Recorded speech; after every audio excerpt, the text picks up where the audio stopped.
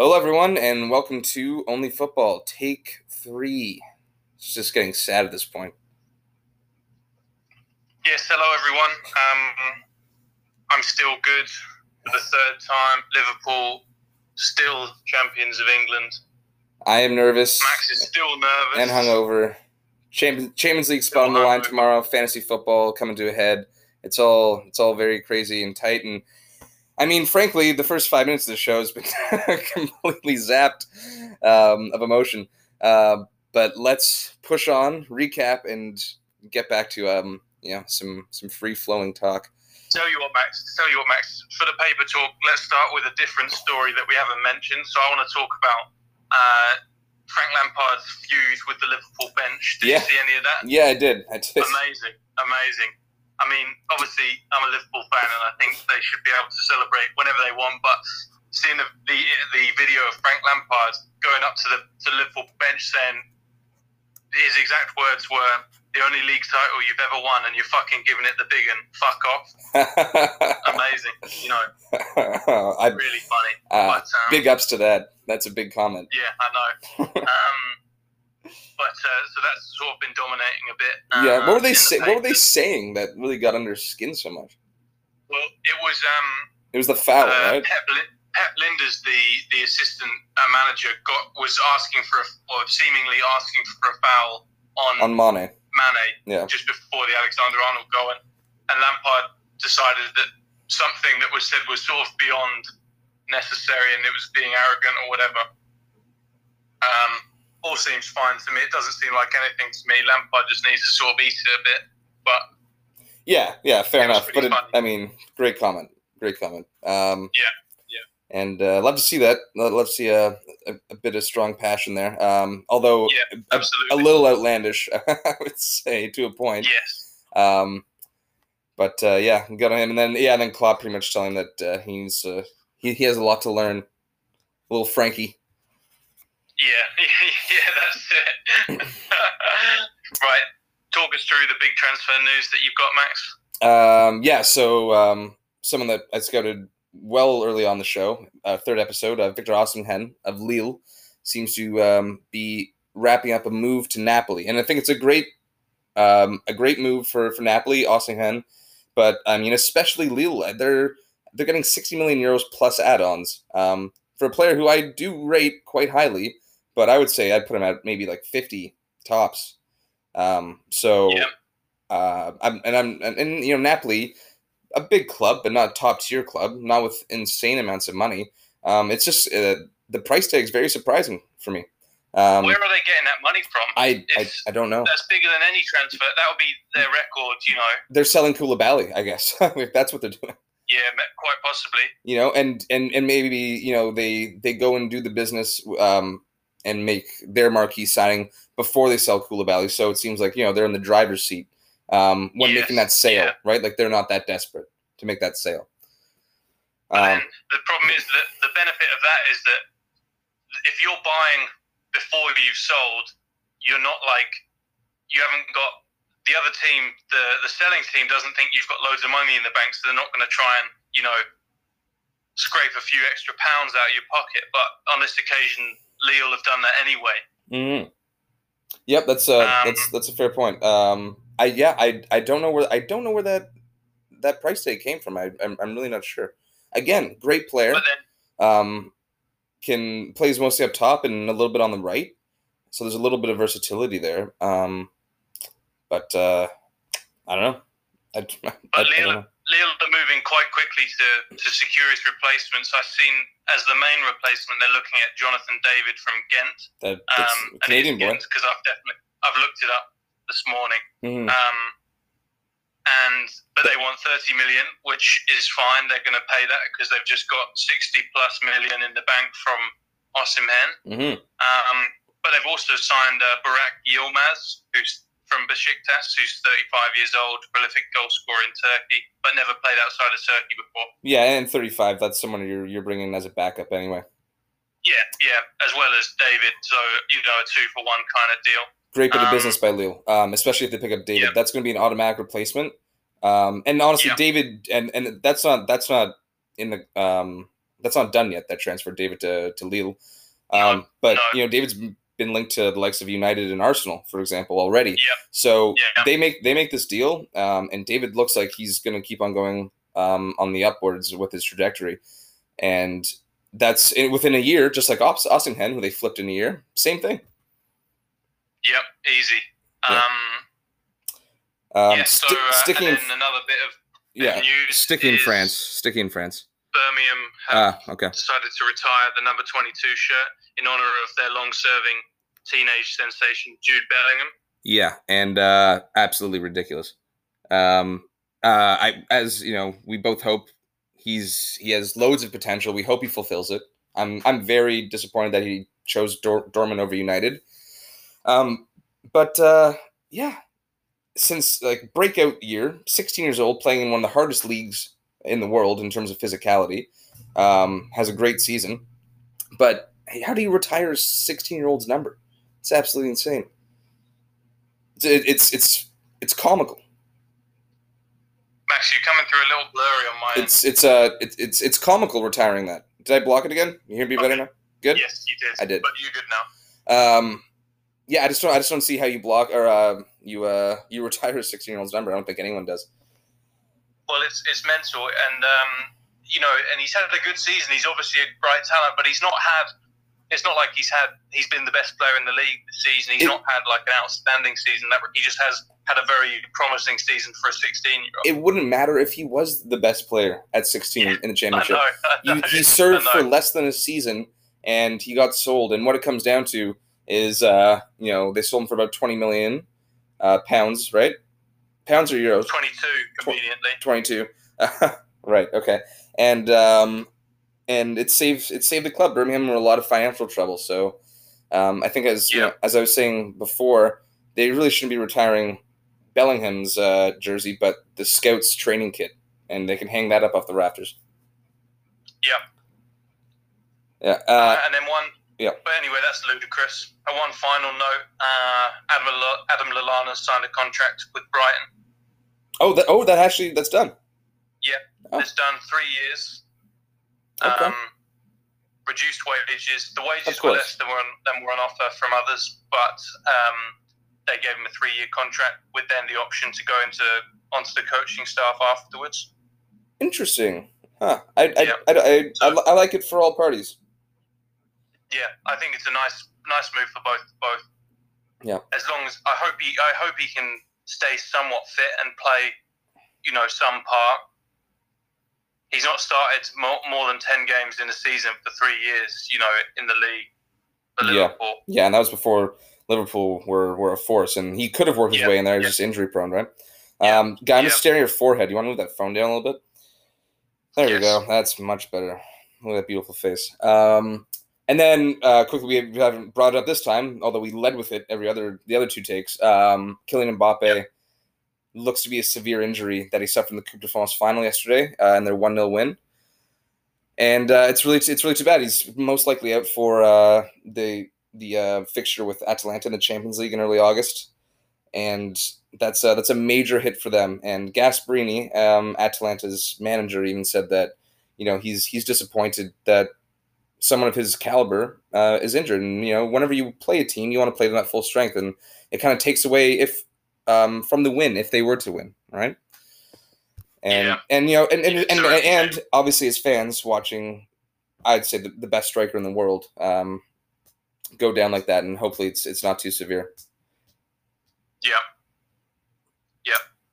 But you know what? I think quickly, we were discussing it earlier. Is Atalanta fine form kind of has dropped off a little bit, but I think PSG to me showed a lot of goal and character in their return fixture against Dortmund in the round of 16.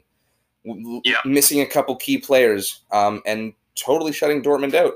And that's another attacking team, with a lot of guile and flair, like Atalanta. And PSG, although not progressing far in Champions League before, do have the experience over Atalanta. And I still think they get it done without Mbappe, personally.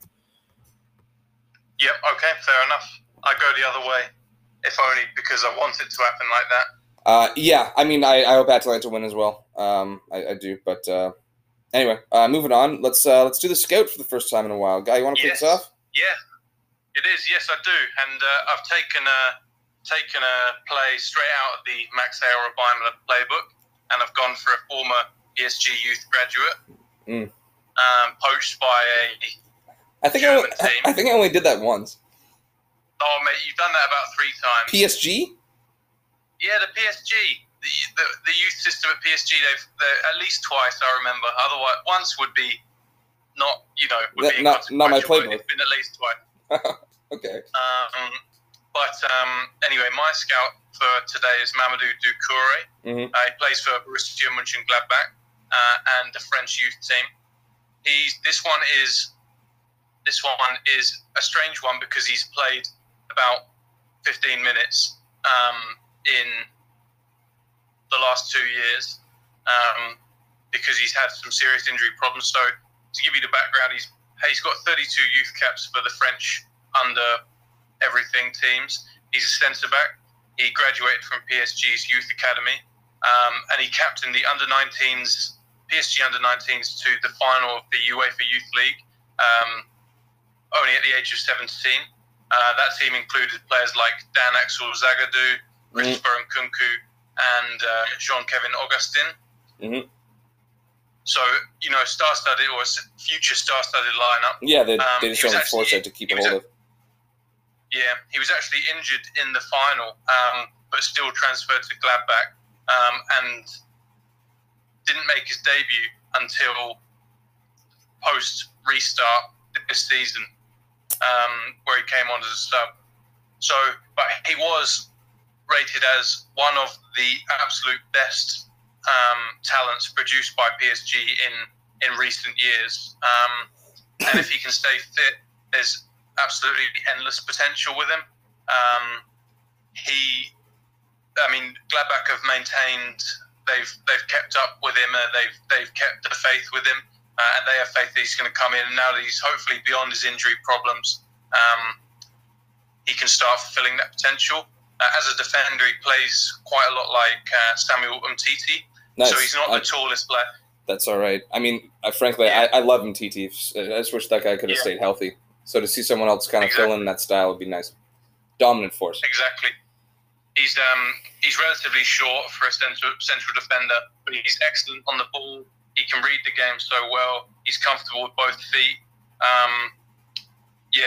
And looks, as I say, so highly rated as a youth talent at PSG. And it's not happened for him yet, but there is hope,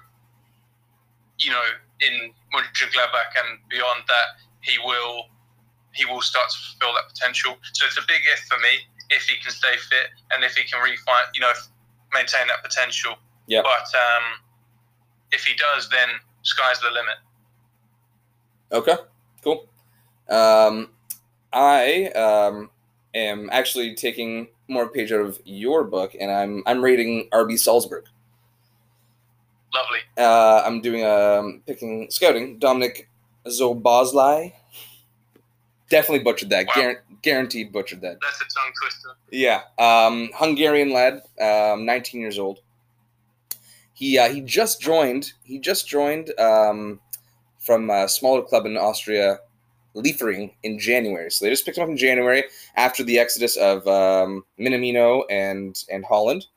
But then Salzburg right away, just get right back on the ball. Don't skip a beat. Their incredible scouting picks up this kid. He's 6 foot. He's very powerful and fast. And I gotta say, he moves and uses his body like Ronaldo. Although, not so much an aerial force like Ronaldo. Like Ronaldo's incredible in the air. I haven't really seen that from him just yet. That being said, he's only 19, right? He's also another phenomenal dribbler, passing both short and long. So he has incredible range and carve open defenses from more or less anywhere on the field. He is, and that's the thing, is that he's playing all around the midfield for Salzburg. Largely on the wings, but any given day, left or right, it's not really leaning on one side or the other. And he has been found to be placed on number 10 role as well. Now, it's pretty ridiculous, but his shooting as well, incredible. Like his all around attacking game is perfect. I'd say it's just the aerial threat that he might never have, or just needs to work on. Now, Liefering, obviously Salzburg saw something in this kid because at Liefering he wasn't exactly setting the world on fire, but he's playing for a smaller club that you're not going to have the outlets like you do at a bigger club, right? This guy joins Salzburg, and in Austria they have their little regular season, and because it's a smaller league, they cut the amount of points that you have in half, and you do a championship with the top 6 clubs, and the top 6 clubs play each other twice each, so it's a total of 10 games. Salzburg end up winning it, and he's obviously the crown jewel for this. In those 10 matches, he got 7 goals and 7 assists. Bloody hell. Yeah, and I would say somewhat unjustifiably because it wasn't just he wasn't really doing it all year, being at Liefering. They gave him the Player of the Year, the Austrian Bundesliga Player of the Year. Oh, Jesus Christ! Yeah, that's quite impressive. Yeah, and that's off a return of 10 games. I think it's a little unjust to certain other players. I think I'm forgetting his name, but your man that their striker, Salzburg striker, who was holding it down and popping in goals like every 61 minutes or something. Yeah, I know. And doing it all year, and like even behind Holland. Then when Holland leaves, he fills in. I think he probably deserved it. But Daka. Yes, that's right. But it just speaks to like the amount of talent this kid has, and I think honestly, I think Leipzig just go in and buy him. Apparently, AC's have heavily linked to him though, and AC are really trying to get that deal through. So I would like to see him get out of there and immediately. Cool. Immediately. Yeah. This summer. I know it's only been half a year, but it's Austria. It's 19. Make that jump. Not necessarily to like a top tier club, but I mean, AC could be, and there's openings there. Well, Salzburg are 1 for 2 right now this season with the successes and failures of their players making the jump. Haaland obviously a resounding success, whereas Minamino has so far not even made a splash. No, he hasn't. It's difficult for Minamino. I mean, there's so much talent in that front line for Liverpool. That being said, when he's been on, he hasn't caught the eye. But anything, in my opinion, no. Yeah, a little invisible. Okay. Now, so we've got this now, as I think we mentioned, we've had some trouble recording today for multiple reasons. Another added thing is on Anchor on the computer, which we're recording off of. We only got up to half an hour, so we've got 12 minutes left on this one. We'll wrap it up, and we'll start another one, and we'll combine them both just so you guys know, okay? But let's in this basically 10 minutes, let's do the championship, and then we'll even if before half an hour, we'll wrap that up, and we'll go on to the EPL. Now, please. I said to John in the last episode, now let's chat about the second best league in the world, meaning the championship. And I'm going to have to revise that statement and say, let's talk about the best league in the world. Because nowhere else do you get drama and excitement like this. What a wild, wild way to finish everywhere. Like all through the table, man. Utterly insane. The whole thing. And you know what? I got to say, very disappointed. I didn't get to see any of it, unfortunately. Well, Max, listen to this, all right? I'm listening. 8 days before the championship season played its last game, that was essentially 3 rounds of matches in 8 days. 8 days before the season ended, not one single club was guaranteed to be in the championship the next season. Wait, I'm sorry? Leeds wasn't? Not one single club was guaranteed to be in the championship next season, i.e., really? any single club could either be promoted or relegated. Okay, yes, all right. 8 days before the end of the season. Wild. And that's nuts, right? Yeah, absolutely. Well, I mean, wrap it up, man. I mean, the teams that got relegated, the teams that fell out of the playoffs deserved it. Like, they were on horrendous runs and totally bottled it. Yeah. Do you want to start with the relegation on that? Let's start with the relegation. Yes. Yeah. 7 teams fighting to survive on the final day, plus at least one more who, depending on results and the way their tribunals will go, being Wigan. So 7 plus at least one fighting relegation. That said, Wigan, I'm sorry, but, Wigan, depending on what happens with their tribunal, are going to get relegated, but they were one of the few teams that were actually in great form. I think they only lost once since the restart. And they won 8-0 in one game. They beat Hull 8-0. Yeah. Who was dead last? Who was dead last? Yeah. But Hull in December were a couple of points off the playoff places. Well, Guy, Hull won, I believe, their first match back. Yeah. And they might have drawn one more in between. Other than that, they lost every match, including that 8-0 since the restart, and thoroughly deserved to be relegated. Yeah, they were absolutely up there. They were up there. Same goes for Charlton. Charlton, decent, I think, first couple games, maybe a draw and a win, something like that. And then they went and played Millwall at the beginning of July, and they lost. And I think they lost every game except for one draw since then. And honestly, going to that Millwall game, I was looking at the table, and I was like, Millwall really need this for the playoffs, but this is Charlton's last chance to get to the playoffs. Like they pretty much have to kind of run the table. They did the opposite. And that draw, Max, that one draw that you mentioned, they conceded in the 91st, 92nd minute. And that would have kept them up. If they'd have not conceded that goal, they'd have stayed up. But something else that I read, which is absolutely bonkers, Barnsley were in the relegation zone every single week from the 15th of September up until the 91st minute in the last game of the season. Charlton were in the relegation for 1 week in total, and they got relegated. Oh, my word. Because Barnsley scored a winner against Brentford in the 91st minute. Yeah. Absolutely nuts. And how about that, man? I mean, West Brom totally just faltering down and puttering down the the last 5 matches of the season, more or less. But then Brentford blew their chance. Is that a draw and a loss in the last 2? They were in second. It was theirs. Yeah. And my goodness. Twice Brentford had opportunities to state their claim as the second team in the championship, and they fucked it both times. Yep. Yeah. Just everyone's choking all over the place. It's unreal. Yeah. And then the biggest chokers of all, Nottingham Forest. That is unreal. Unbelievable. Guy, talk us through that, please. Give us the breakdown. So going into the final day, the bottom there was 3 teams: Nottingham Forest, Cardiff, and Swansea, going for the last 2 playoff places. No, sorry, but quickly let's discuss the fact that Nottingham Forest were in the playoffs all year long. They were in that third to 6th position all year. They were looking at automatic promotion until the earlier parts of 2020. But they've been in the playoff places all season. Mm-hmm. And going into the final day, they were 3 points clear of both Swansea and Cardiff, with a better goal difference. All they had to do was they weren't 3 points. They were tied with Cardiff. Oh, they were tied with Cardiff, yes, but they were 3 points better off than Swansea, who had a better goal difference than them. Six goals. Nottingham Forest had a better goal difference by 6. They proceeded to lose 4-1, and Swansea won 4-1. And there you go. I mean, Cardiff win, and honestly, just play it safe, man.